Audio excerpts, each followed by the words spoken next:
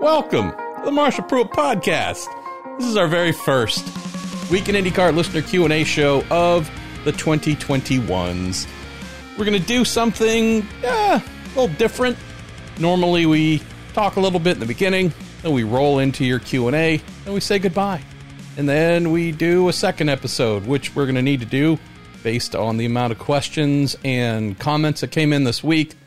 We're going to play with the format a little bit just for this episode, because we have some competing things of interest. So last week, where we didn't do a Week in IndyCar normal Q&A, I believe we just did or was it the week before? I don't even remember, where we did your awards.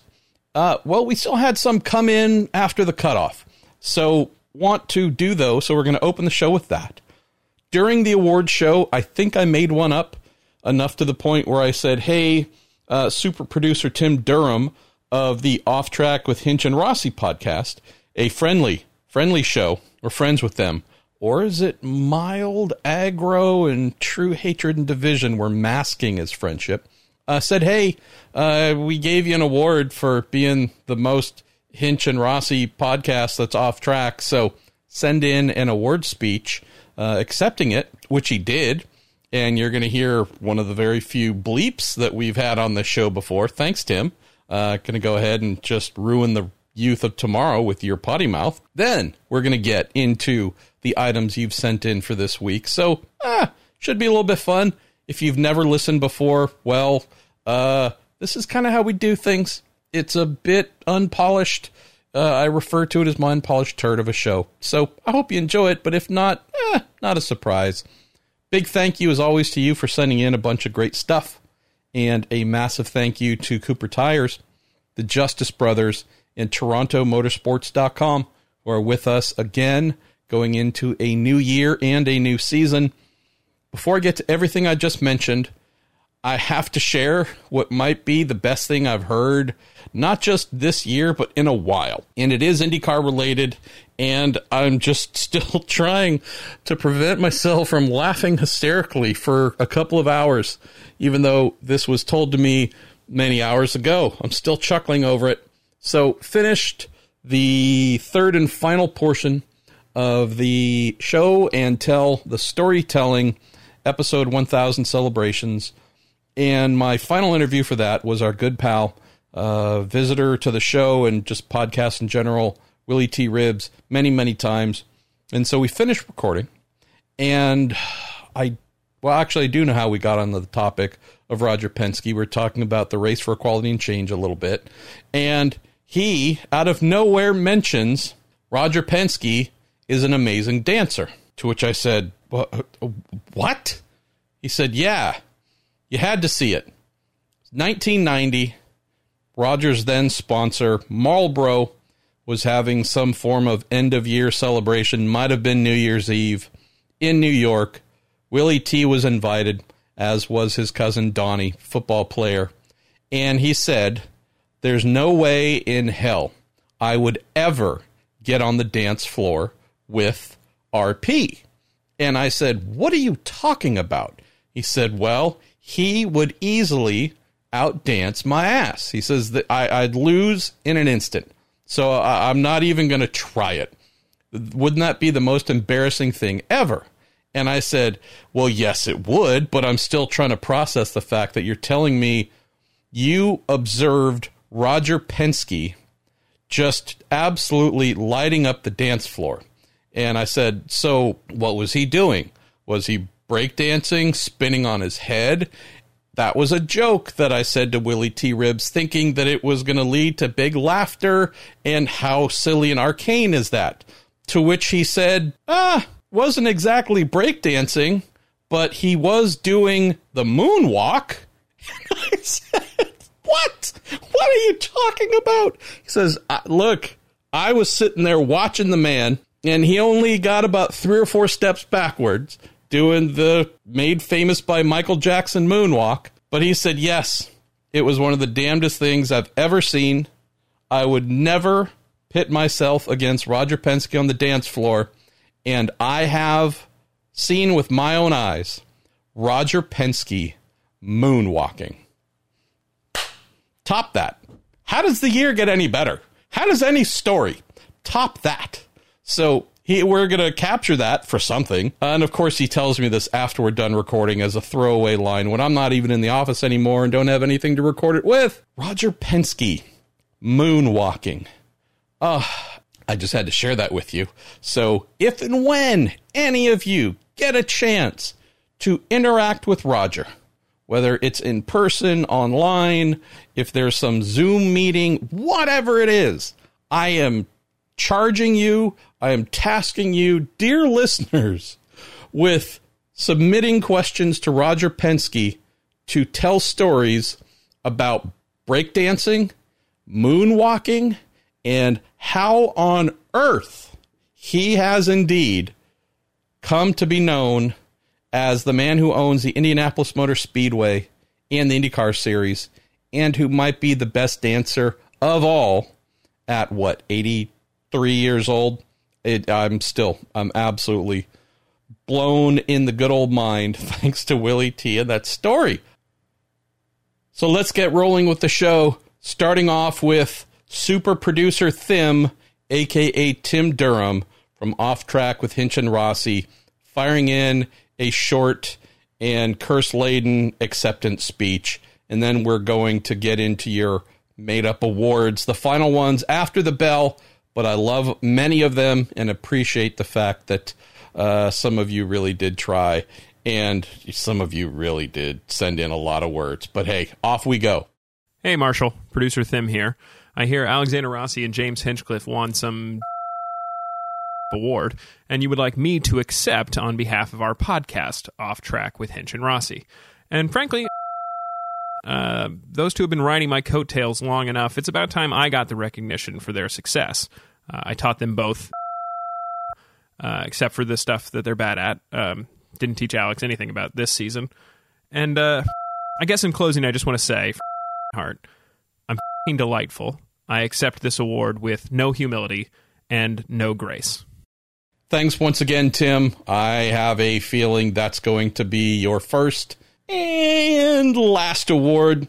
Also want to say a thank you to Samuel Smith and the celebrated oatmeal stout that I am consuming for this episode. Is probably not going to be enough to get me drunk, but I'm going to be happy.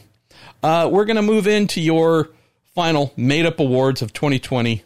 Mark Fleetwood says, the Vito Corleone, I'm going to make him an offer he can't refuse award, goes to Michael Andretti for dropping a footerless variable annuity contract in Zach Veach's bed sheets. Wow. All right there, Mark. Wow. He says, the highest level of open wheel racing by the people, of the people, by the people, and for the people shall not perish from North America award goes to Roger Penske. And although I just mentioned I just started drinking this beer, maybe I'm already drunk. Let me take a sip here. Mitch Mortensen. How you doing, Mitch? Thanks for sending this in. He says the Brown Pants Award goes to Pato O'Ward and Takuma Sato, nearly coming together at the first Gateway race. Yeah, yeah. I think that there was a vacuum cleaner involved in getting the seat prepared for round two. For both cars. Adrian Thompson says the Andy Kaufman Wrestling Heel Award, with the obvious winner being young Mr. Ferrucci as the only nomination and winner. Yeah, I mean, he puts it on good, and he does kind of sort of get the fact that the heel role, he's not going to win the Cutes Award, so why not be the heel if you can't be the baby face? Let's see, Matt Dunn, you sent in a submission that is no joke, approximately 25% of all the words submitted for this episode. So, we burned up almost a half page there, buddy. So let me see if I can condense this. It says, hate to be a downer, but I still cannot think of a good winner for the Andy Granatelli Memorial Loudest Sponsor Livery Crew Driver Owner Get Up Award. Andy was the master as owner and sponsor with the STP Pit Crew Pajamas. Says Danica's GoDaddy effort was okay, but provocative Jeez, I'm not even going to edit it out. That's why I call it my unpolished turd. Danica's GoDaddy effort was okay, but provocative TV spots was kind of cheating. I can't really argue with you there. Let's see. Talking about which looked best at the loudest, most memorable sponsor, mentioning the Force India / Force Stroll, BWT, Pink Racing, Point Mercs. What else? Okay, just trying to read through and condense here a little bit there. He says the more tasteless, the better. And you don't have to get degrading to any group to do this unless creating a Butterball turkey car that is painted up as a finely brown turkey is going to be offensive to turkeys. In that case, perhaps the Butterball Pardon turkey, painted in full plumage on the car with the head, beak, and beard painted on the driver's helmet. Let's all put on our thinking caps in ways that Roger and company can get the cars on the national news for free coverage for the smartest sponsors. And then you also mention our pal of the show, that being Sebastian Bourdais. Why Sebastian has not got full sponsorship wearing a suit and helmet sponsored by McDonald's and painted up as a single golden delicious French fry. He also mentioned Andy is spinning in his grave at all the dignified sponsorship. It doesn't have to get X-rated or sick. People just need to start thinking a little more out of the box. Well, I hear you, Matt. And, this is one of those awesome fan things where everything you wrote's correct. There's no disagreement with anything. Just got to remember that, these companies have style guides and all kinds of things that they need to conform to. So, in most cases, they're not really going to just say, hey, we're going to disregard corporate identity and everything and just go totally wacky. But to your point, which I love, it's the rare ones, the select ones who do that, who stand out. Like you mentioned, STP for sure, and some of the GoDaddy stuff. And there's been a couple things here or there where you got to go, hey, good on you for not even starting with the box. Just, we don't acknowledge a box exists. Everything we do is well indeed out of that general realm. This isn't, and I'm going to keep this a kid-friendly show. I worked for one of the racing teams that I worked for in my early days. We had a driver. I am possibly forgetting his last name. I'm thinking it was Aaron Rodriguez, but I could be wrong. And he was sponsored, this would have been in the late 1980s, by a phone sex line. Now, for those of you who are younger, and thankfully you didn't have to witness much of this nonsense on television, there used to be this thing where either they would charge many dollars per minute to your phone bill or credit card or otherwise, but there was a thing for however many years where you could call some sort of phone number, 1-900-1976, and then some sort of sexual innuendo as the letters or whatever that you would call. And there would be, I would believe, men and women, predominantly women though, for what we're talking about here, that would talk dirty to you and whatnot. And it's quadruple cringy, but it was a thing, right? I mean, that's reality. So Aaron, I don't remember. Well, actually, I do remember. I do remember the letters that the numbers on the keypad were spelled out, and it was 1976, and I'll just leave the rest. But it wasn't full, kind of porn, dirty words done onto the car, but it was just pushing the boundaries. And so even more fun, this was not like pro racing. This was just local SCCA club racing at Sears Point, Laguna Seca, wherever else, where, there's no like big formal sanctioning body and race stewards and directors and pit lane control and tech and all that kind of stuff, where it was one big unified body that applied its sensibilities to everything. It's a little more mom and pop-ish, which means you put a pretty good stress test on that system and you find out pretty quickly who is paying attention and who isn't. And Again, maybe I'll tell this some other time when I'm properly drunk, but there was airbrush done to Aaron's car. It was a beautiful Swift DB1 Formula Ford. And his sponsor, 1976, it started with the letter C, and I'll just leave the rest from there. Not only were the letters spelling out the number of the sponsor, very provocative. Like, really, truly, for the kind of mom-and-pop SCCA club racing scene, yeah, this wouldn't be something that you would want your children to be walking through the paddock and say, Mom or Dad, what is that? And what does that mean? To close the story here, and this is just on the, well, we're talking about loud and getting recognized, Aaron had paid whomever to airbrush a tongue on the car in multiple places where it had the 1900 C ... And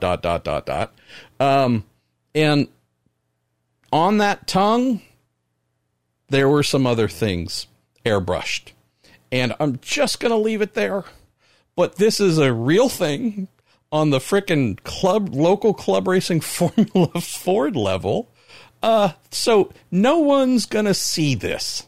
That is really going to make 1976 or whatever it was, this phone sex line, tons of money. So that's the part to really, that if you want to understand personalities, and with this in particular, there was no money to be made by marketing this on a Formula Ford, local regional stuff.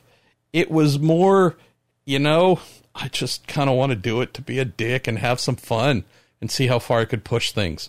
And eventually, it didn't take long. Eventually, he was told, what was it?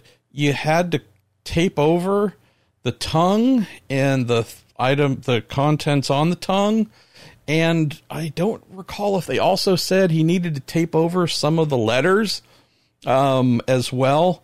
But yeah, it didn't last very long, and he got mad and didn't do a whole lot of racing after that. I think he did what we'd call today Indy Pro 2000 and maybe a little bit of something else. But it was just a full, what? What do you mean? On the local amateur racing level. And it was funny when I was young and juvenile. It's still funny now, but just in a brash, oh my God, what were you thinking? And how did you actually think that they were going to let that stay in the car very long? So, yeah, didn't quite make it to IndyCar with that one, Matt, nor do I think it would ever actually reach the paddock. Let's see, Stephen Killsdonk. We're going to get into call it the normal part of the show. Thanks again to all of you who helped with the award show. Stephen Killsdonk says, hey, Marshall, I love, I hope, well, thanks for saying you love me, even though I'm making that up. Hey, Marshall, I hope that you and Chabrel had a happy holiday season. We did, Stephen. We really did. It says, do you have any good stories involving John Paul Jr. or involving Aldo Andretti you could share with us? It says, the next time you record with Chris Neifel, please ask him about Michigan 1983 and being interviewed by NBC while the rescue crews extricated him from his Primus chassis. I will. The Knife and I are due to record some more stuff here soon. I don't about Aldo. Just someone other than saying hello. Honestly, really did not know him well at all. I cannot claim to have known John Paul Jr. exceedingly well as well, but I do have very fond memories, and he and I did exchange, pleasantries and chit-chat a little bit from time to time. Back when I was working, still working in IndyCar, I might have mentioned on this show, I don't know where, I think once, maybe twice, we were positioned next to each other during the month of May. I know for sure, I believe in 1998, with our TKM Genoa team, his team was positioned next to ours, and I just recall seeing him out front quite often, and not necessarily busy times, right, when practice is going on and whatnot, but just more of morning before, track's gone green and really the garage has been open to folks with the bronze badges and whatnot were just, more quiet, confined IndyCar people only time. Just remember walking out of our garages and seeing him there. And at night, after the day's over and we're fixing whatever, prepping whatever, doing whatever, it's always usually, hour or two of work at least. And he'd be there. And I just really, really appreciated that. And I'm forgetting the exact time, might have been 97 with the Paul Diatlovich team. I think 98, he was with Pelfrey. 99, I'm forgetting a little bit. But there were a couple of years where it just became kind of a fun and enjoyable little routine to see him seemingly every day, kind of, hi there, hi Bob, bye Bob, morning and night. And there was just there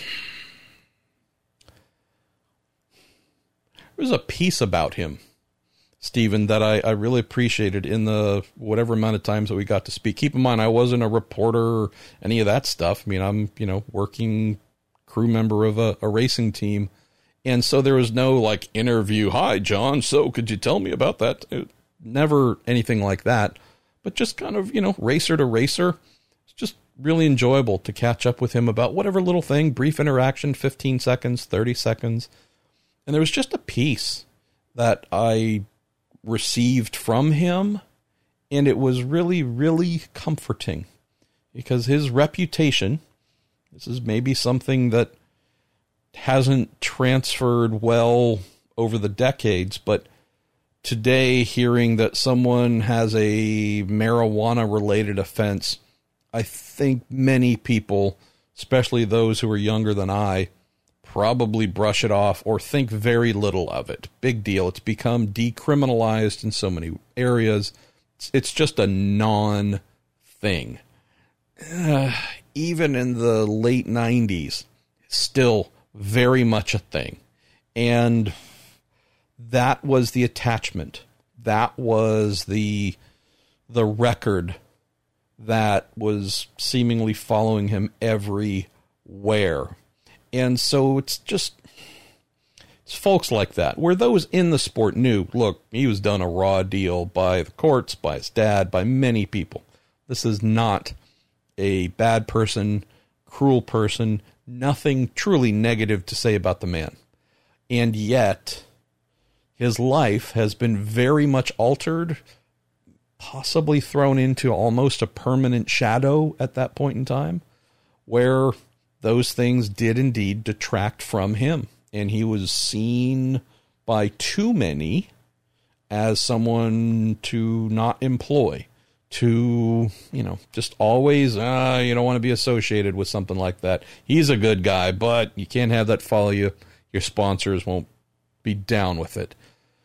And so knowing that, it was just really, again, I would say comforting, Stephen, just seeing him in a place, whether it's sitting with his teams or just standing outside by himself, right? No fans, no autographs, any of that, but just looking at peace. I can't tell you if he was, because I wasn't him, but there was that outward appearance, and I took a lot of comfort in that. So, then, his IndyCar tale in terms of quality seats, not a lot to offer in that regard.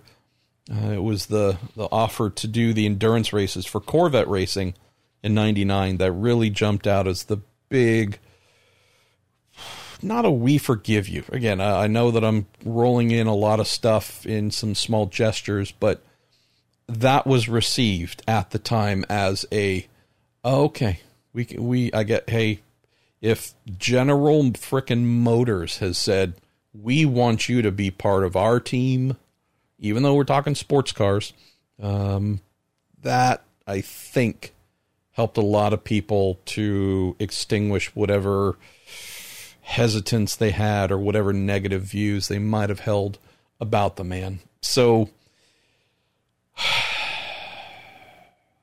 just hate that the last 15 plus years of his life have been involving a fight. Yeah. there are most people who die, most going to have those who say positive things, and there are going to be detractors, for sure. It would be strange to live a life with all one response in either direction. All the kind of drug baggage aside related to his father, the thing that makes me sad here, and about some more of those we've lost recently, Aldo included, tell me about the folks popping up with, oh, he was the biggest jerk.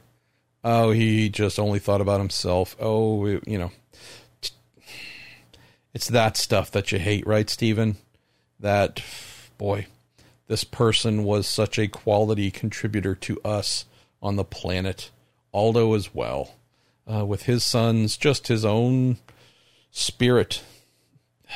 Yeah, just been heavy, right? There are those of us who feel this stuff deeply and those who don't. And at times I'm slightly jealous of those who don't. But I don't know how to be, and I know many of you don't know how to be anything other than just kind of wide open and feeling it. Let's see. We're going to Brian Burrell. It says, just finished Racer, the John Andretti book, with tears in my eyes. Great read for race fans, with a portion of the money going to Race for Riley, which John supported so massively. Says he talked about the Stinger project that used the funds to support St. Jude. Unfortunately, they didn't collect all the living Indy 500 drivers, as he indicated. One of them was flat out refusing to sign the car. And this was, I forget exactly what year, but the previous generation Dallara chassis, done up with a special paint scheme, and was trying to get everyone to sign it, all the living 500 drivers, to auction it off again to benefit St. Jude, Race for Riley, and whatnot. Brian asked, curious if you have any backstory. Says, hashtag me personally would have thought his Uncle Mario and Godfather AJ could have gotten anyone to sign it. Well, one of the two gentlemen you just mentioned there, not Mario, can be one of the tougher folks to get to sign things sometimes. There are some who just aren't really that interested in it. And for whatever reasons, I guess it's hard to argue. I know Mario. What year was this? 87 maybe? I don't remember. 87 or 88. Phoenix IndyCar race weekend. I was there as a young crew member on a SCCA Pro Super V team junior open wheel where I got my start. And so with a pit pass, even though I was 16, so that shouldn't have happened. But hey, thanks, Cart, for not checking too deeply. With a pit pass, I forget what I'd somehow recently gotten the most recent auto course book, the Amazing Formula One annual, that also at the end had a slightly smaller, or very small, I should say, slim, Kart IndyCar season preview and a couple other things. So just these books that I'd lived for and put my little amount of money that I made into buying them when they came out. Well, had mustered up the money to buy whatever the most recent one happened to be.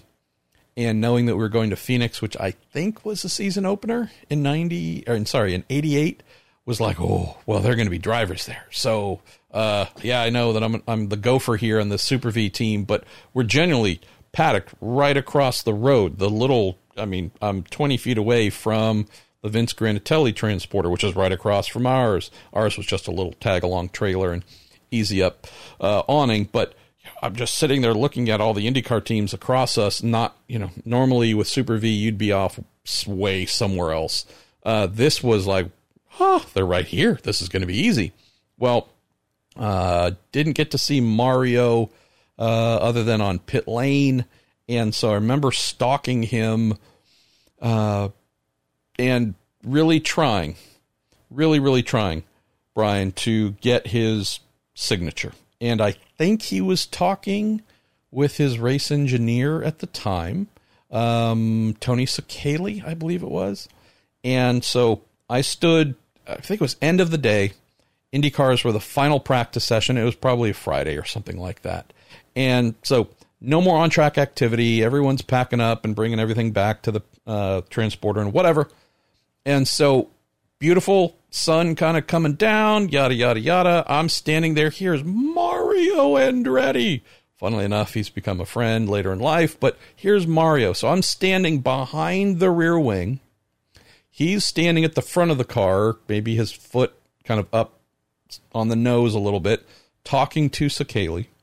And I can't tell you how much time it took, but I stood back there with a Sharpie and my Autocourse annual to have him sign the little cart portion in the back. It felt like 9 years. And I'm waiting, and I'm waiting, and I'm waiting. And he looked over and saw me and went back to his conversation. And it seems like it went on for another 5 or 10 minutes. And he looked over and saw me and went back to his conversation. And it went on for, again, I don't know how long, but they must have been debriefing, but it went on forever. And it genuinely felt, and I've never asked him about it, I've never had the balls, and he wouldn't remember because it's so meaningless, but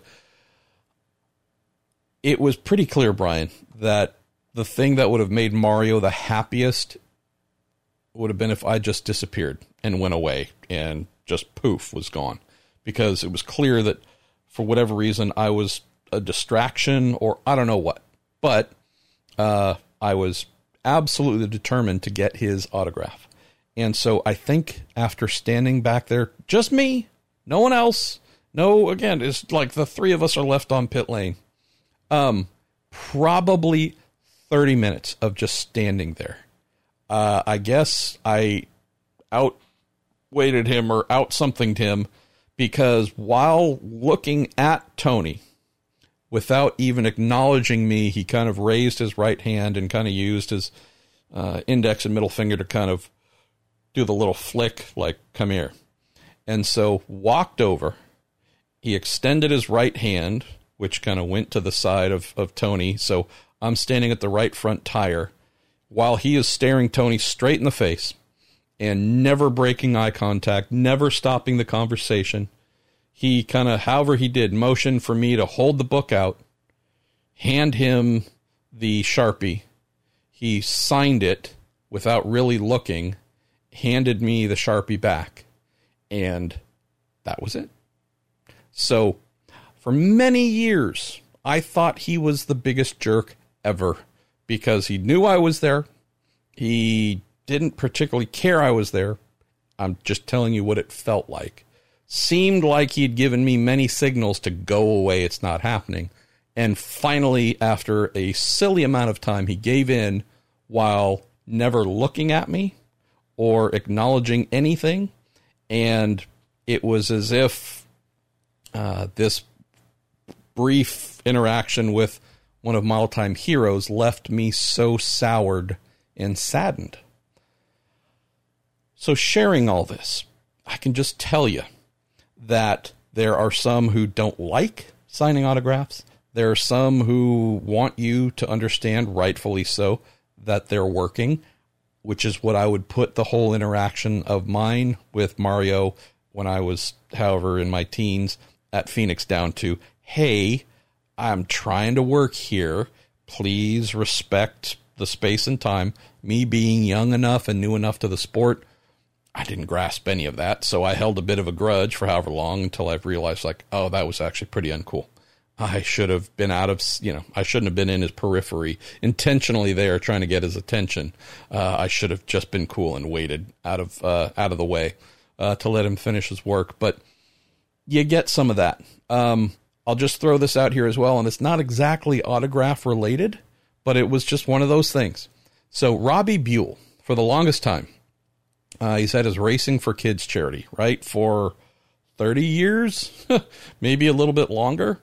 And so it became a bit of a paddock thing, right? This was obviously Robbie's deal, but whether it was his Barber Saab program, moving into Indy Lights, and then into IndyCar, there's always a Racing for Kids type charity angle to what he was doing. There was the copper and brass sales, which was one of his sponsors, and you could buy stuff, and I believe a percentage of that went to the Racing for Kids thing. It's all about trying to bring upliftment and positivity and whatnot to kids in the hospital. And I'm probably forgetting other aspects of it all these years later. But the overriding thing here, Brian, is that here's Robbie Buell, race car driver, IndyCar driver at this stage by, I think, 95 or 96, where I'm remembering this interaction. And I'm not saying that every single team, many of them, his competitors, obviously, agreed to put the Racing for Kids stickers on their cars, but it just felt like kind of a paddock-wide accepted thing. And down, especially in Indy Lights, right, where he came from, champion and whatnot,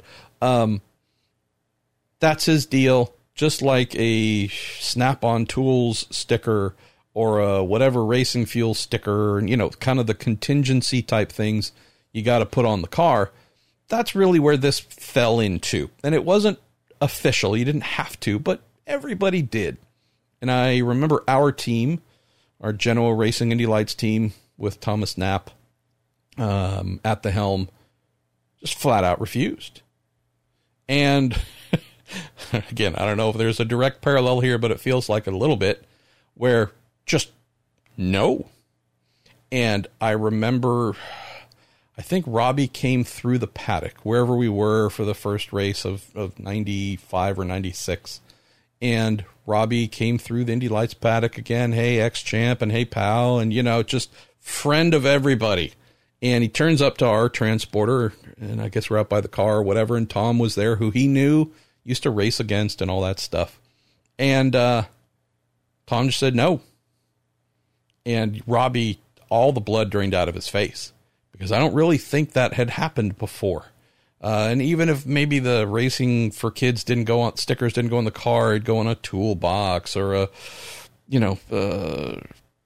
timing stand, whatever, something, charity, kids, good things. Frickin' Tom just shut him down for reasons he didn't even explain to us. I remember, and so Robbie was just kind of fumbling, and but this is and he just repeated the obvious. This is a charity for kids, and Tom was like, "Yeah, I know, but I mean, why? What? How?" And could not compose a full sentence, trying to grasp what had happened, and good old Uncle Tom did not give a fart and wasn't particularly compelled to explain why. And I think took delight in leaving Robbie somewhat dumbfounded and struggling to compose words over what made no sense for refusing to take part in this very good thing. And when we tried to get it out of him afterwards, it was just this, wasn't really in the mood. The kicker to it all, our car in 95 and the two cars we ran in 96 weren't exactly flooded with stickers. So it's not like, oh man, I would, but we don't have any space. It was like, yeah, I'd probably come up with about 74 spots we could put this. And I would have been the guy putting them on the car. But indeed, he just, no. So I don't have a formal answer as to why on the Stinger project. I don't know. But I can just tell you, Brian, I have seen all manner of reactions. I have been having, in a very Tony Saccheli and Mario Andretti type conversation, a chat with Dario Franchitti. This is when he was an active race car driver, out by the transporter, maybe 10 feet away from fans and such. And fans kind of calling out while we're in the middle of a conversation, trying to get his attention to come over. Hey, Dario, hey, would you take a photo with my kid? Or would you sign this thing? And I've seen more than once where he would be, I wouldn't say rude, but forthright with saying, excuse me, can you see that I'm having a conversation? And the person would be kind of like, oh, yes, I apologize. Well, thank you. Soon as I'm done, I'll happily come over there. But I believe you can see that I was in the midst of a conversation. And it was just, again, this kind of, I don't even remember what we were talking about. It happened more than once. So I think that was a bit of a thing. But very much of a, if you see me engaged with someone else, please don't just try and break that engagement communication for your need. Please have the respect to wait until I'm done. So, and then you've got folks who will let you interrupt them at any point in time. And I'm not saying they don't care. I don't know, but they will stop and sign and do whatever they can at any point in time. You'll get Sebastian Bourdais at one of our live, I think it was Portland, live podcasts on the Cooper Tires stage. Here's a freaking 4-time Champ Car champion, right? A winner at Portland, a couple times during his heyday. And he's joining in on the show. I think he had to do a little bit of a flyby. He couldn't stay for very long. So what does he do once he's done, knowing that he did have a little bit of a hard exit that he had to do? They say, all right, hey, thanks, everyone, and then dive out, go out the back door. No, he walked down the ramp from the stage, and we had a pretty good crowd for that one, I think, maybe 100, 150 people. And he didn't kind of go out to the fringe, the edge of the crowd and sign a couple of T-shirts or hats or whatever and leave. He went straight in the middle and was like handing out stickers and buttons and whatever else and signing whatever and posing for photos. So again, a guy who, and this is while he was driving for coin at the time. So anyways, one of the bigger stars of the series. No, I mean, if there was a mosh pit, he would have been right in the middle of it. So I can't tell you why, Brian. I can only tell you that maybe there were a couple tales there that were amusing or sad. But it's far from linear, my friend. Gary Chin. Hey, MP. I like your new logo for the Week in IndyCar. He says, I have a mug that's a painting of the number 41 Porsche IndyCar driven by John Andretti.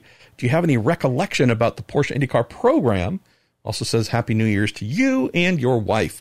Thanks, man. Yeah. Love that car, that March 90P Porsche. And I have our pal Roger Warwick working on at least 2 other Week in IndyCar logos plus 2.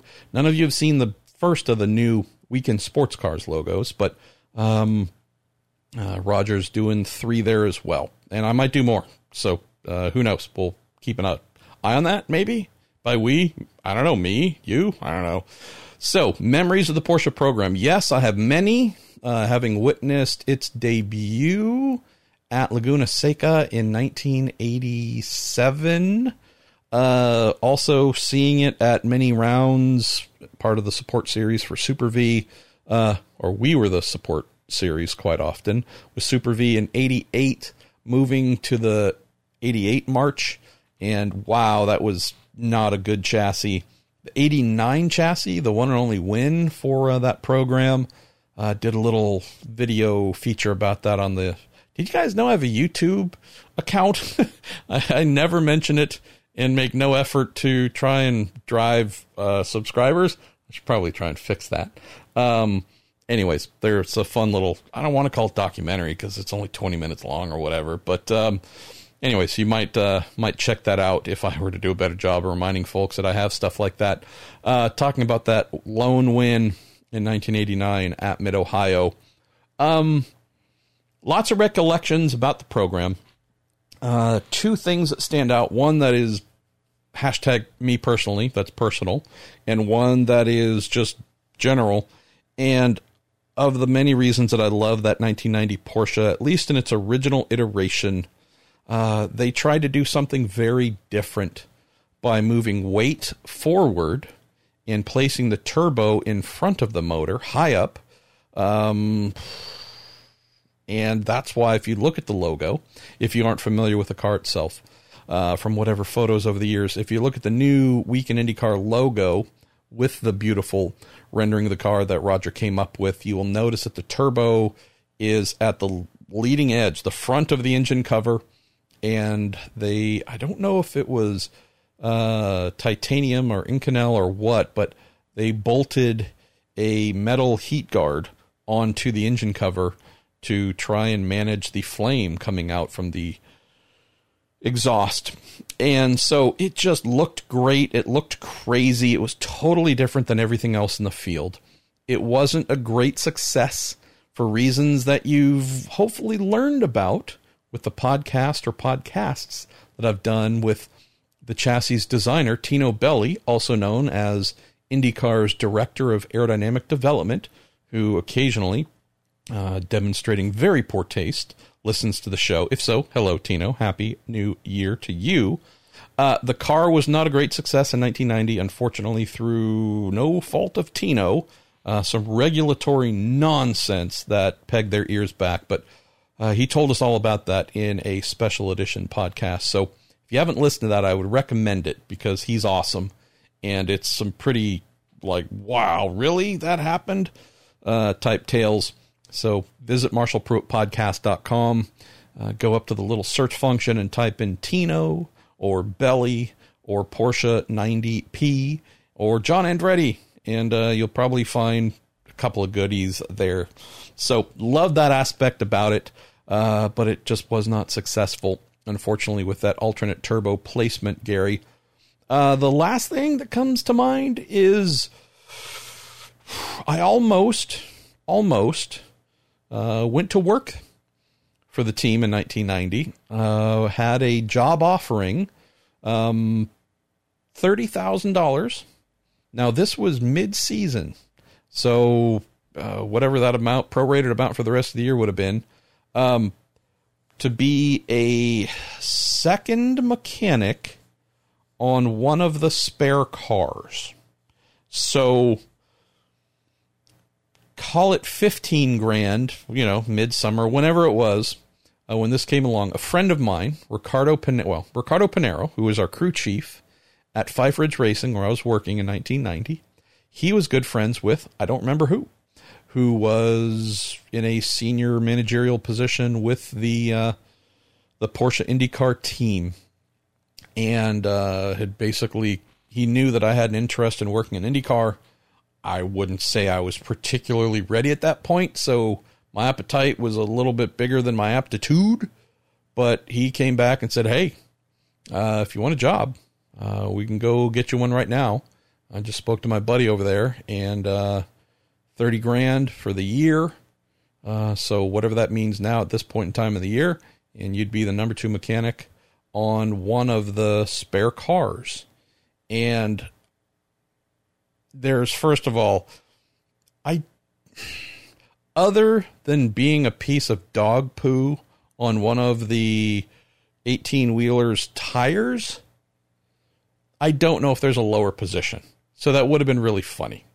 And I don't know. I would have loved it, I'm sure, but truly, like, there's nothing lower than the number 2 back then than a number 2 mechanic on a spare car. Anyways, I didn't take the job, and I'm thankful that I did not, I guess, because besides, well, I would have gotten to work with Derek Walker, which would have been kind of fun, and I love me some Derek Walker. Chip Robinson was involved, and I always admired him from his IMSA driving days. But as we know, that program had, 4 months left to go before it was shut down for good. And so I would have been leaving my job, leaving the Bay Area to go do this thing as the lowest monkey on the totem pole, and then probably turning right back around, having moved myself across the country to then come right back. So, yeah. But I do recall being over there, talking with, again, I apologize, whomever it was on the team side, with Ricardo there as well. And I brought my camera, and whenever we were done talking, I snapped some photos, engine change going on, and some other stuff. And you might have seen me post some of those photos since then, 31 years later. So yeah, from that potential, I might, maybe, who knows, should I go to work there? Well, that didn't happen. I do have memories of it, and I have photos from it, from that little encounter. So that was pretty cool. But yeah, it would be 7 years more, and a lot of, USF 2000, Formula Atlantic, and Indy Lighting before getting my move up to IndyCar in 97 in the good old Indy Racing League. And then a couple years after that, doing some kart IndyCar stuff, and another couple years. And then I said, you know what? I've done this for half my life, and now I need to consider trying something else in life. And within a short amount of time, met the amazing Chabrel, soon to be Pruitt. And then here we have this new life of mine. And you want to talk about a monkey? Well, instead of being the number 2 on a spare chassis, I don't know, maybe what am I, the number 2 on a keyboard? So here we are. Ed Joris, how you doing, Ed? So I know we're all hoping version 2 of the 2021 schedule will be the final version. Says, well, I'm fairly confident St. Pete, Texas will happen because Florida and Texas. Not sure about Barber. Will Honda want its name on a potential spreader event? And are we only going to have races in states who have their vaccination acts together?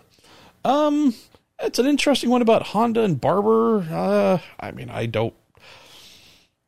First of all, who knows if it would be a super spreader event, Barber. We have no idea what they would or would not limit for crowd size, what social distancing and mask requirements would be in place, if fans would be allowed. Again, I don't know. We don't know.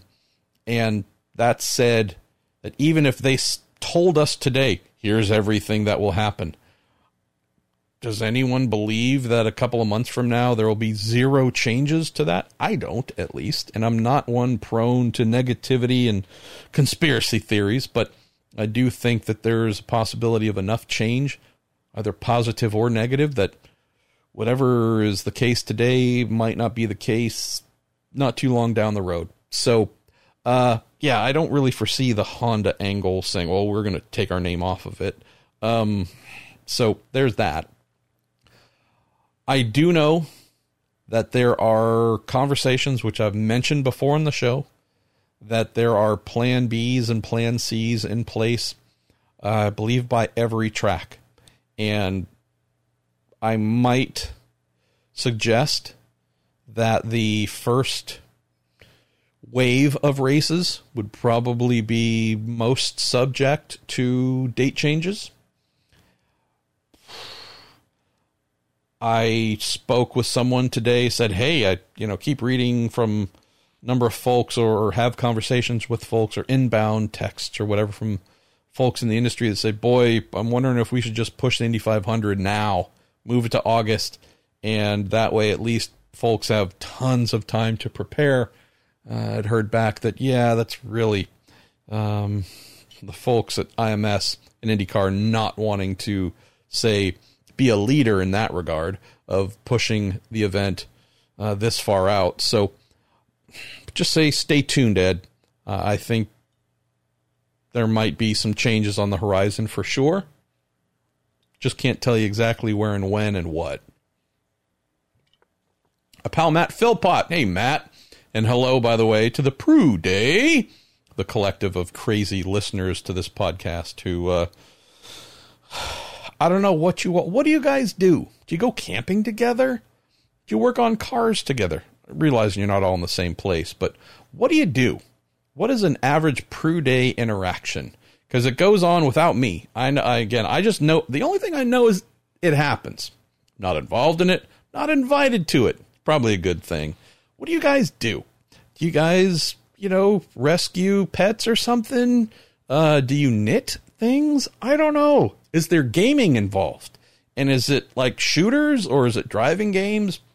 Do you guys get up in the morning and do exercises? I don't know. Tell me stories, guys. Matt, you're a member of the Prue Day, and although I have no governance over anything, the New Day, by the way, is my favorite WWE tag team. So John Wojnar came up with Prue Day as a take on that, for those who were wondering.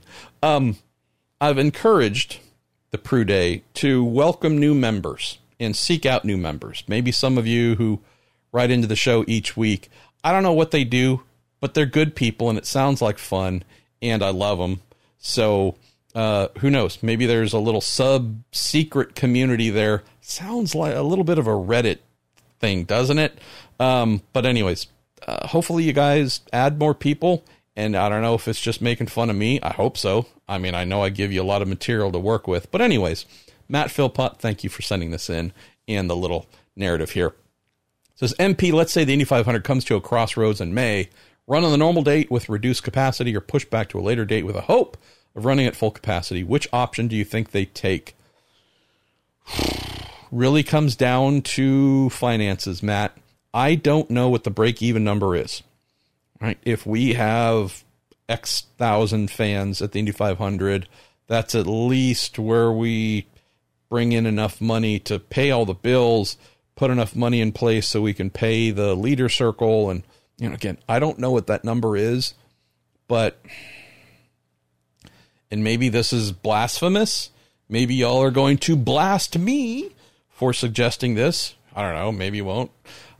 I would rather have the Indy 500 moved to a later date if that's required in order to be at full capacity.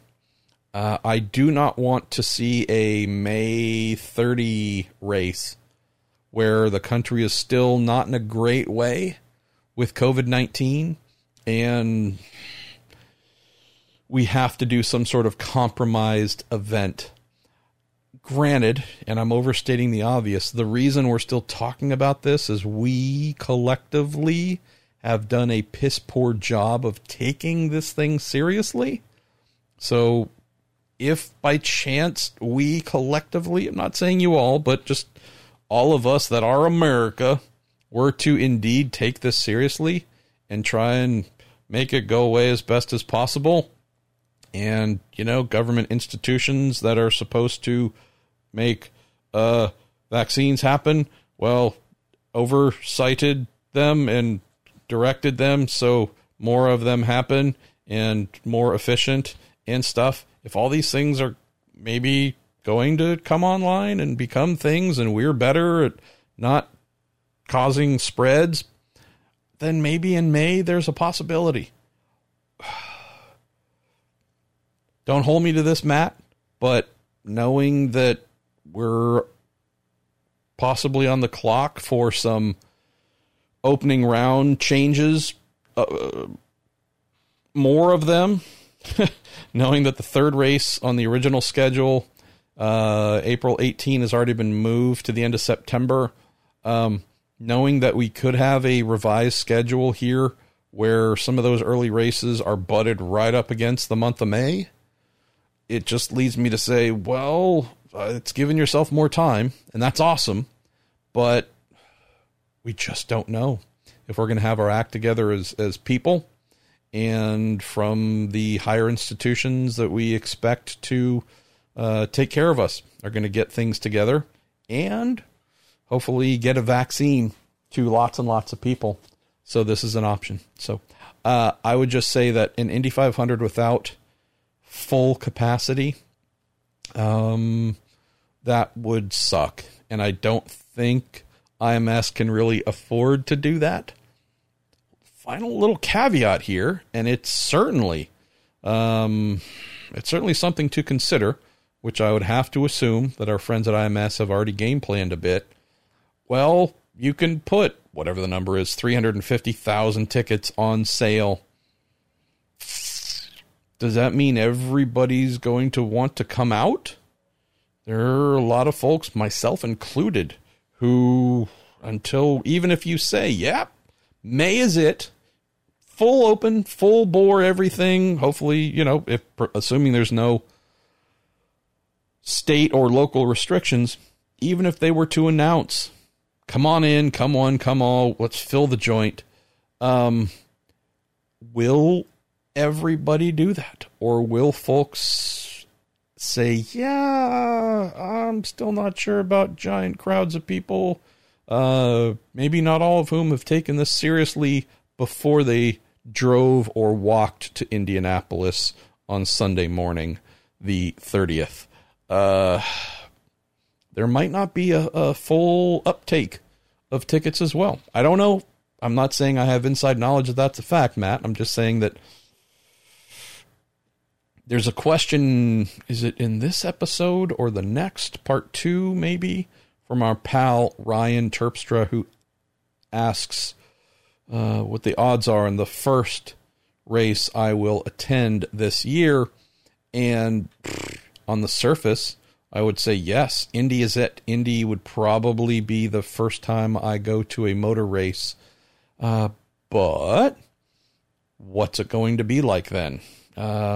Is COVID still going to be a thing? And heck, are there still going to be restrictions in movement? Hey, media, yeah, you can come here, but you've got to stay in the media center all day, every day. There's no reason to go if that's the case. So, for those of us who can't afford to get sick and or transmit the virus to their loved ones for whatever reason, yeah, I'm just on the clock, and I'm guessing there might be others who are just on the clock going, yep, need to get to a place to where coronavirus and COVID-19 are no longer really things that get discussed much, unless we're kind of talking back in the day retro stuff. So could that mean no races for me this year? Potentially. We'll have to see, and maybe for some others as well. Ryan Terpstra, a man who lives in Michigan, says, how is this for a Detroit GP? Plan B, MIS, Michigan International Speedway. Now, hear me out before you delete my question and tell Robin what a rotten vegetable I was. It's about an hour from Detroit, and the capacity of their grandstands will allow a safe, socially distant crowd, should that still be necessary. Bonus points if it falls in the same weekend as the NASCAR Cup date that MIS lost in 2021. That's a great point on the last one here, Ryan. So I don't dislike this, love it, and I love MIS. That's a proper facility, by the way. Love that joint. Only major thing that stands out here that might be a little bit of a flaw in the plan, that would be one R. Penske, who promotes the Detroit race. I don't know if he could become a promoter of the MIS alternate event. Yeah, so that's part of how he makes money too. And I don't know if all of the sponsors and everything that would transfer to an hour away at a different facility where he isn't the promoter or owner of the quote event. There's also a pretty cool thing that happens here. And again, I guess it could happen if they were to try and work out using MIS, is where the proceeds from the Belle Isle street race, there's a pretty good chunk of that goes to the city, the Penske Promotions folks, the Detroit Grand Prix Promotions folks turn back and invest into modernization and upkeep of the island. So, again, not saying that anything is impossible, but it's a pretty well-oiled thing they have for Detroit. So I hear you about the socially distanced aspect at MIS. You could certainly do that on a giant oval. But I wonder if they really want to go through all that, air quote, hassle. I need to drink some beer. Rishi Deshpand. How you doing, Rishi? Happy New Year, happy everything. He sent in a question and a photo, which I appreciate, because often when folks ask some form of technical question or, hey, why did this car or this team do this on this day with this whatever, and like, I don't know, please send me a photo so I can see what you're talking about. Well, he did that. He's asking about a latter generation of Renards, and that would also apply to Lola and I think Swift and maybe Penske as well. Late 90s IndyCar chassis, a little bit of a raised nose, and the super speedway configuration had the front wings angled downward. Anhedral wing configuration. So he says, aerodynamics question for you to kick off the new year. Why did the kart speedway wings angle downwards, like in the picture? Thank you. It's a beautiful Greg Moore Players Renard Mercedes. Says, and why was this design not used by the IRL cars or the current DW12? Well, let's see. If we are talking the previous generation Dallara, they did not do a raised nose. And well, I'm trying to think. No, I don't believe the G-Force did either. Those, it might be easy to answer the why not by going into the why.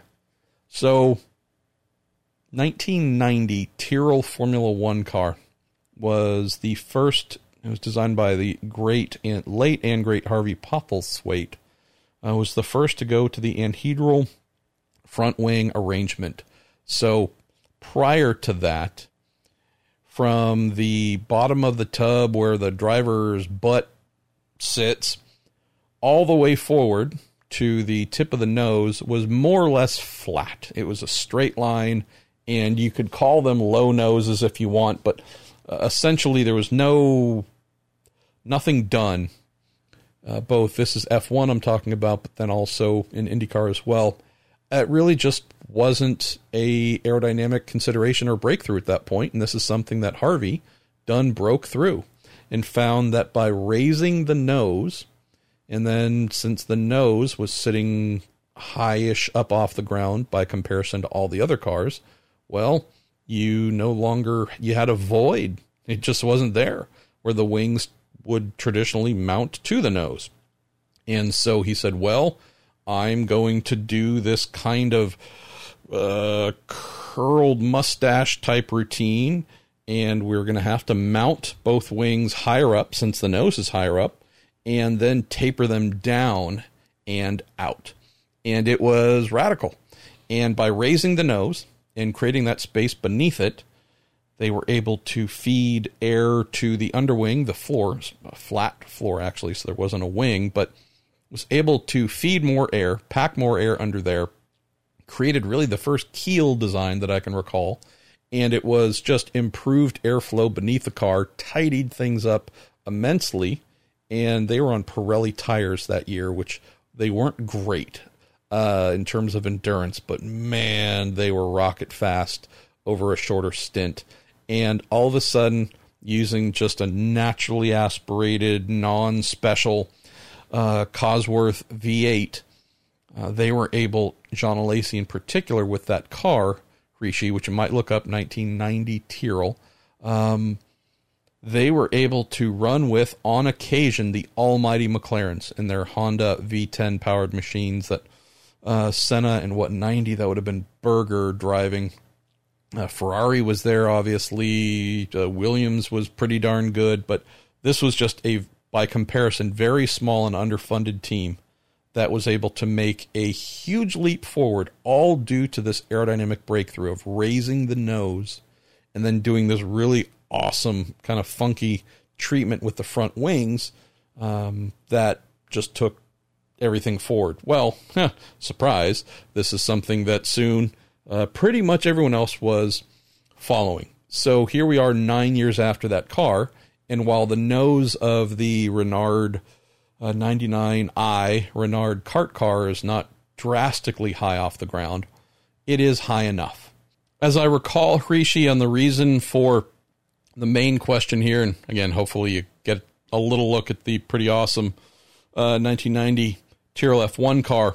As I seem to recall, the reason for the downward angling is definitely one of creating more stability, but also, I believe, was air coming off of the edges of the front wing and how that interacted going back towards the floor and reconnecting and heading out the back. So I believe had they just shot straight out on whether it's the Renard or the other cars here, I believe that there would have been a little bit of an issue with the downflow effect of things connecting with the little, hopefully, Venturis running beneath the car and lots of spinny air that is meant to come back together and leave the car in a nice and clean fashion, or as much as possible in the speedway configuration. So, yeah, usually with the way you see front wing treatments, something like this with the downward angle, you have to look at that and realize not just being done for what it looks like at the front of the car and what might be happening at the front of the car. There's also and how does the air coming off of the outer edges of the wing, how does that interact with what's happening with the floor and the diffuser and everything coming back together as it leaves the car. So that's what I seem to recall, my friend. You have another question here. Says there's been speculation about the future of NBCSN. What is the future TV home for IndyCar if Comcast decides to kill NBCSN? Is it the USA Network or streaming back to ABC or ESPN? As a soccer fan, I've seen NBC move some European Premier League matches to streaming only already. As I recall, there's a multi-year contract with NBC in place, so I don't think there would be any changes there. This would be a great question to see if I can get someone to answer. And I've been thinking about that, Rishi. I'll admit that I'm not totally sure who I should ask. Stupid quick little sidebar here. There's some scenarios where you really have to think about who to ask.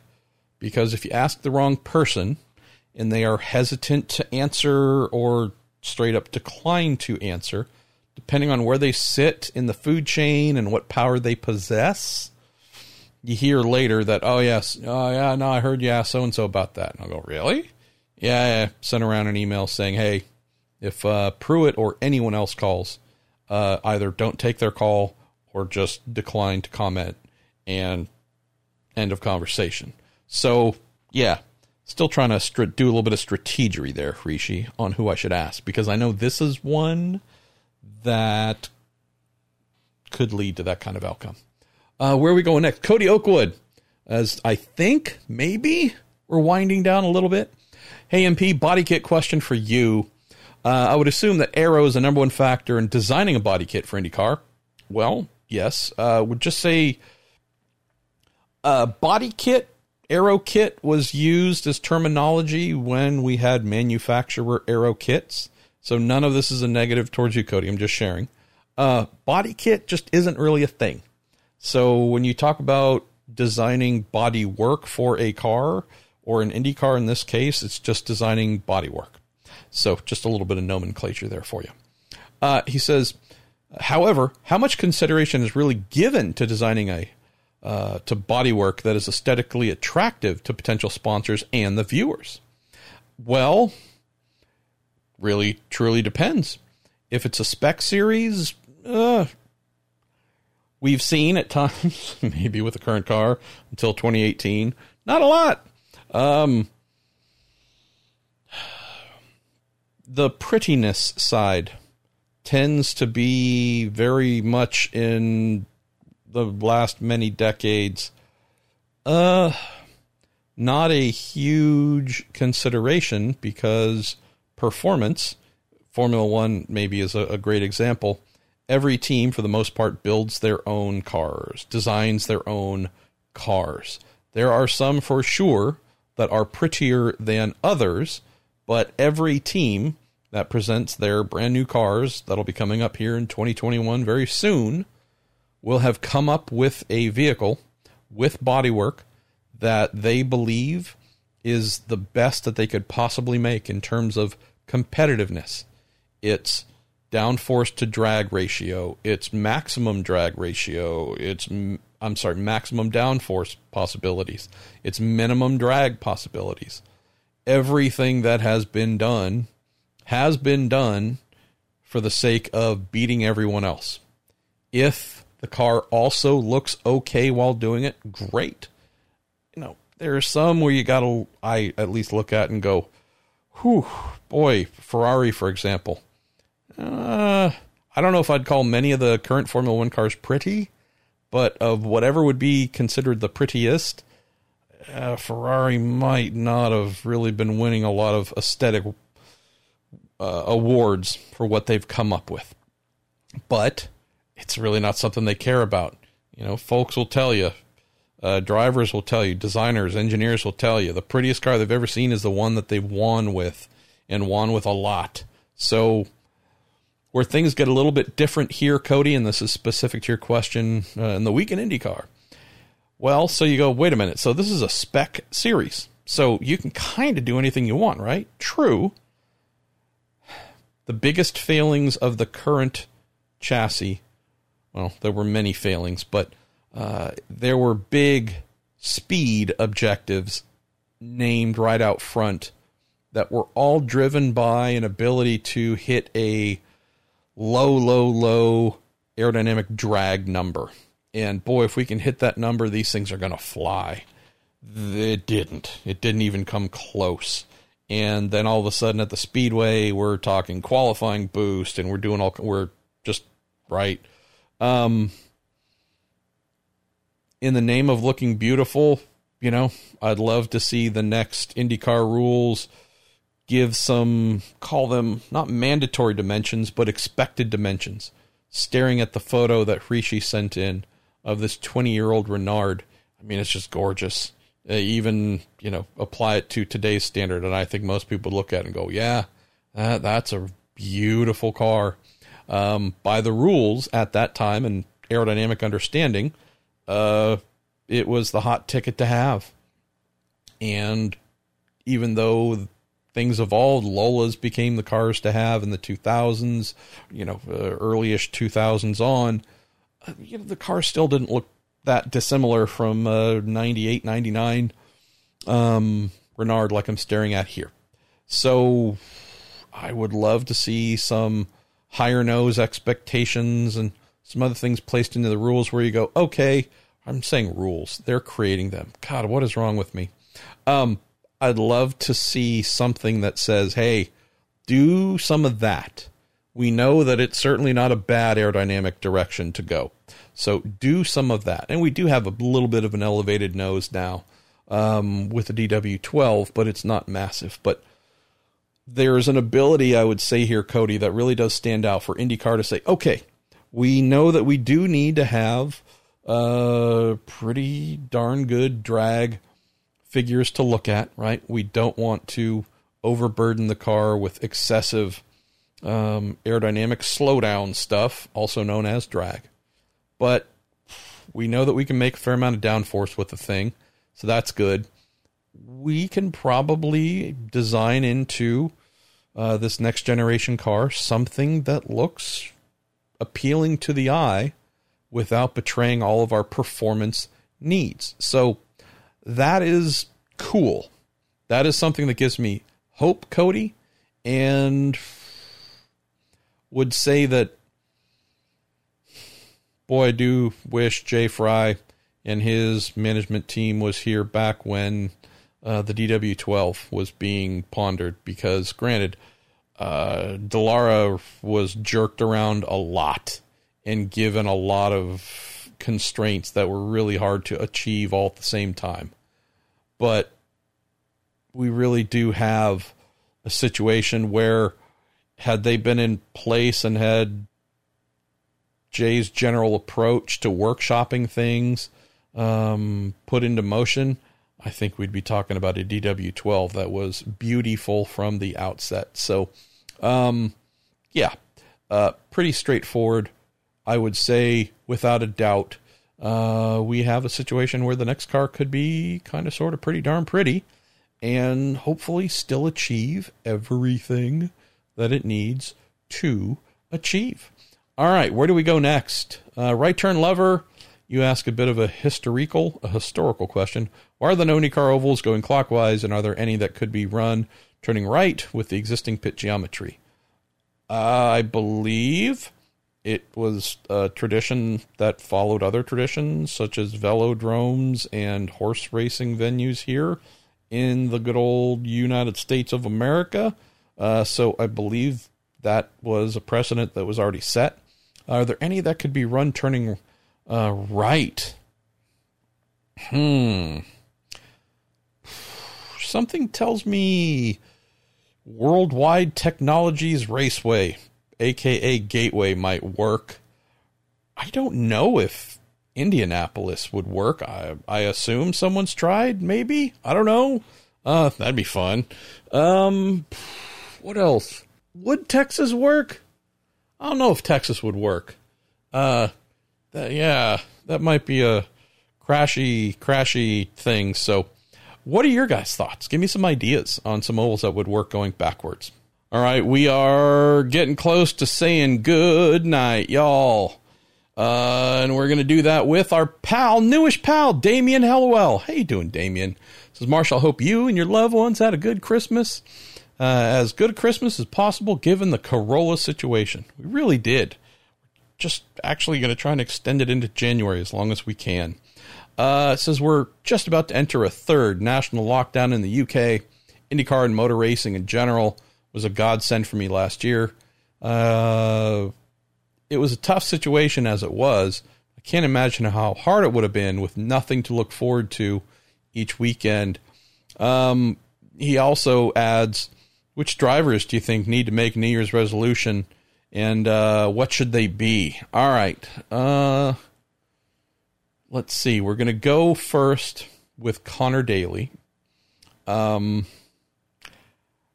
His New Year's resolution is to not finish the year without getting a giant Space Force tramp stamp tattoo. It needs to happen.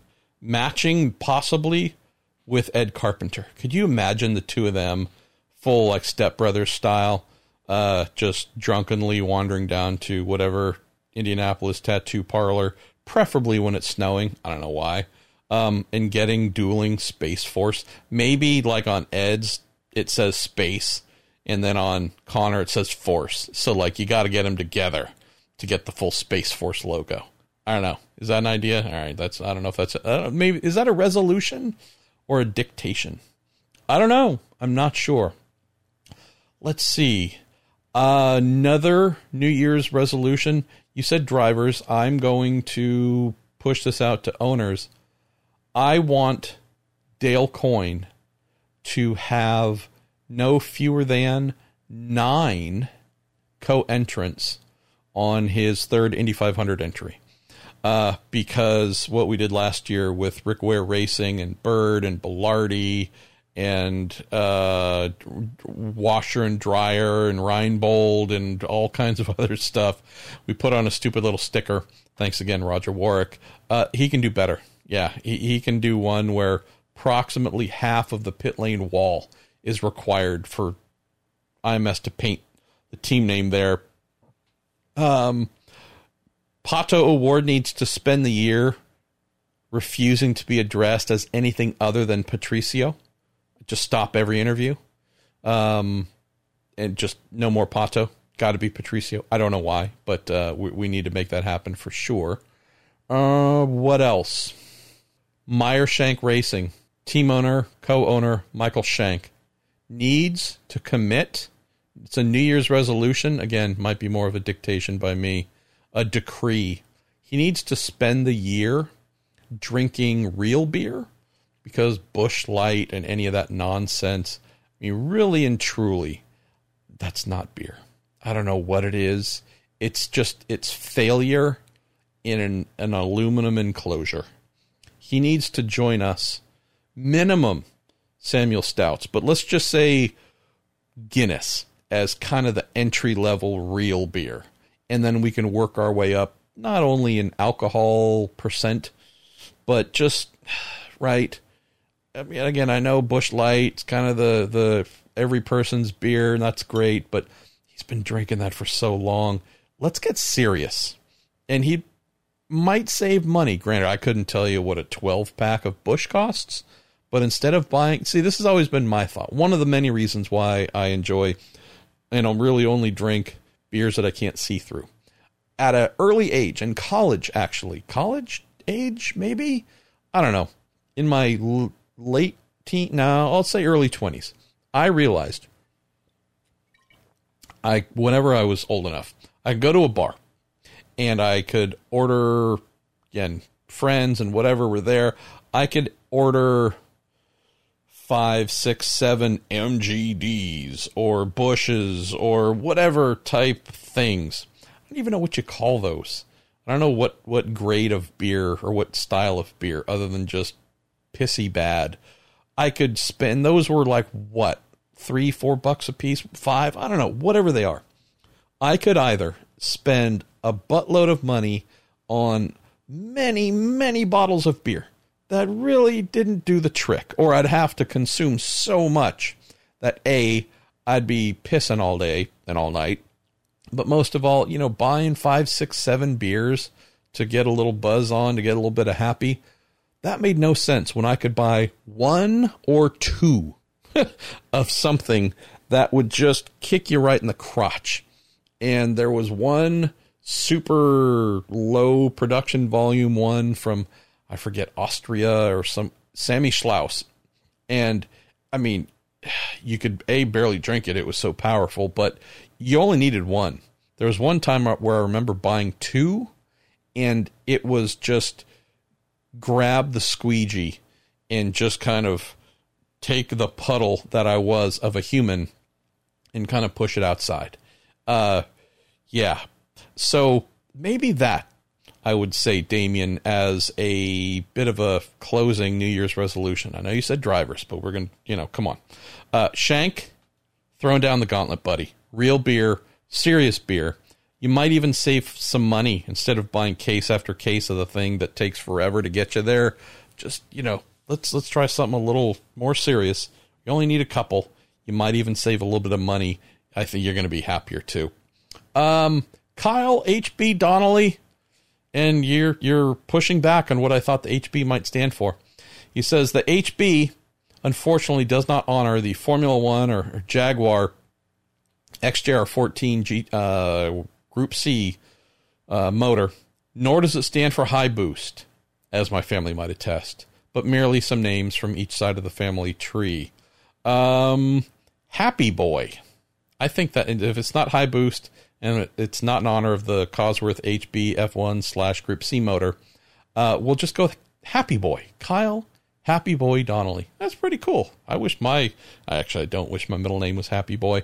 No questions here. Just an appreciation of Road to Indy, Fat Boy Racing, Indy Pro 2000 team owner, Brandon Puterbach, who happened to be on, I think, my most recently posted podcast. A little bit of a Road to Indy hashtag podcast. This is someone who I didn't have any concept of before, but now I'm a massive fan of. There's enough perfection and liking winners and serious 6-driver debriefs and firing drivers at the drop of a hat out there. Someone needs to have a little fun and also run a small carnival for the paddock to enjoy. And that would be Brendan Puterbach, to which he says, onward, Fat Boy and the Fat Boy Racing Team. I agree. Brendan's just, he is a hoot wrapped in a meat suit. There you go. That's a logo or a sticker. Copyright Marshall Pruitt. He's a hoot wrapped in a meat suit. Brendan Puterbach. There we go. All right. Couple more here, and then we are DUN done. Lance Snyder says LED panels are basic, therefore, where are the LED panels? I wonder if I need to go on a hunger strike. First of all, I could definitely go on a hunger strike just because, it'd be healthier. But I wonder if I need to go on a hunger strike to force IndyCar to introduce LED panels, even if they're malfunctioning. Spot the malfunction might be a pretty fun aspect of some races. So I'm with you, Lance. One of the great failings of our lifetime, IndyCar, no LEDs. Kevin Frederico says, hey, Marshall, has Roger Penske ever looked into bringing Porsche back to the table? Says, with his history with Porsche Motorsports and how the series is desperate for a third manufacturer, et cetera, et cetera. Not to mention how close they were with Jay Fry before they felt the old regime didn't have their act together. Says, it just shocked me that Roger was solely focused on trying to get Ferrari in. I've had this thought, for sure, Kev, that, hey, boy, this would be a good thing. Granted, those thoughts came to an end when Porsche announced that they would be coming to America here in 2023, racing in IMSA in their LMDH formula, their new top prototype class. And although it's unannounced, and I'll be surprised if any other team is announced, I do believe that Roger Penske and Team Penske will be running that on behalf of Porsche. So what does that mean? Well, if Porsche's already going to be spending a pretty decent chunk of change on an annual basis to race in America, promote its road cars, and do that with prototypes, also doing that in IndyCar with a brand new engine formula, who knows what the price tag would be, but might actually cost a surprising amount that they wouldn't have in their budget or wouldn't want to make possible in their budget. That might be a bit of a challenge. So I know the logical pushback is, but wait, Honda/Acura compete in both IndyCar and IMSA, and in the top class prototype there. And GM is in IndyCar and in IMSA in the top class with Cadillac. What's the big deal, Porsche? Well, again, they're coming back in a couple of years to sports cars, having pulled out from factory racing altogether in IMSA. Money is certainly one of the reasons they wanted to get things under a little bit of a different direction here. Would say most of all, though, I would be absolutely stunned if Porsche were to say, yes, we're going to do 2 North American factory racing programs that cost a lot at the same time.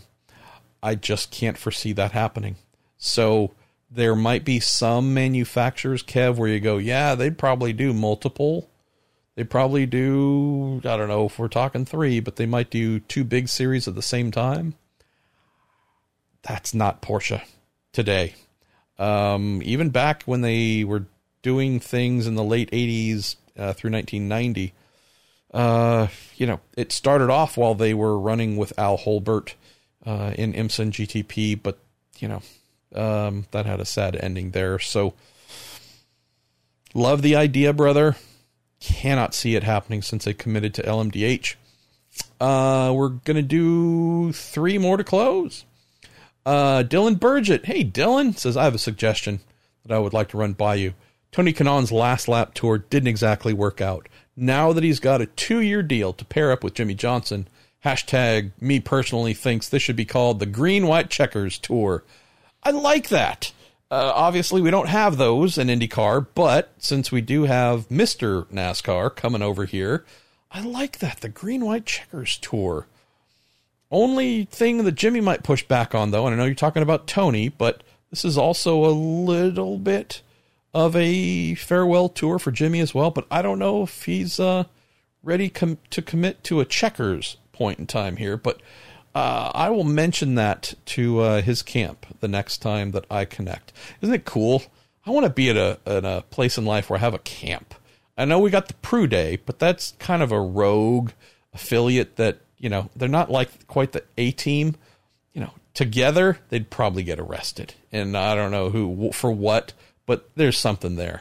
Here, this is a camp. This is like people behind him, supporting him, making things happen and making decisions on his behalf. And right, I kind of want to get there. Maybe the Prue Day could become my camp. That's a little weird. It's very weird. William Matson says, I've been watching the 94 IndyCar season when Scott Goodyear was with the Budweiser King Racing team. Commentators have mentioned something going wrong at the team several times. Even the Autocourse yearbook for that year mentions trouble, but it doesn't get into specifics. Do you know exactly what went wrong at King Racing in 1984? I do recall a couple of very basic things. Excuse me. I do recall that there was a little bit of acrimony, keeping in mind that King Racing was Kenny Bernstein's team, and this was primarily an NHRA, what, wasn't it Top Fuel or Funny Car? Maybe both, but this was a drag racing team that morphed and added an IndyCar racing element to it on behest of Budweiser. And I do recall that there was a bit of a pullback desired on budget, knowing that the team was not super achieving. Now, granted, that budget moved over to the Newman Haas Racing team on Paul Tracy's car in 95, but it was, as I seem to recall, there was just a general, you're not getting much out of this, and we aren't exactly sure if we're going to remain committed long term. And they didn't, ultimately. Now, this is the part that I'm brain farting a little bit. Was it technical director engineer change? I think maybe, William. There's something in there as well that I recall where it was a little bit of a, oh yeah, this ship is going to be sinking here soon. And I part of me, for whatever reason, 25 plus years later, just have some sort of little mental bookmark of, I think that there might have been a little bit of an exodus going on. I don't recall from a management standpoint who ran the thing, but I also do recall that there was just a general, like, being around the team just from the outside, right? I think 94 would have been Atlantics for me and a little bit of Lights. There just wasn't much that I recall of, like, unity and positivity and progress going forward. It was more of a, oh yeah, this might not be long for the world. So I know those aren't specifics. I will try to dig out some of my old magazines here and see if I can find something a little bit more if I don't forget to do that. I'm going to close this episode, part 1 of the week. We'll have a part 2 a little bit later in the week. Pal Curtis Cleveland says, "Hey, MP, I always struggle to think of questions, but always enjoy listening. Best to you and your wife, and hope to see you at the Fall Classic. That is the Long Beach Grand Prix." Well, thanks, Curtis. I always enjoy doing these, so it's even better when at least one person will admit publicly to enjoying it. I am Marshall Pruitt. This is the Marshall Pruitt Podcast. This is our first little get-together of 2021. Thank you once again to Cooper Tires and the Justice Brothers. Seriously, thank you. And our awesome, awesome pals at TorontoMotorsports.com. We're going to talk to you here in a couple days. And no, I don't think we're going to have a guest this week. Just not really in the mood right now. Just more in the mood of talking to y'all than doing Q&A, but probably next week.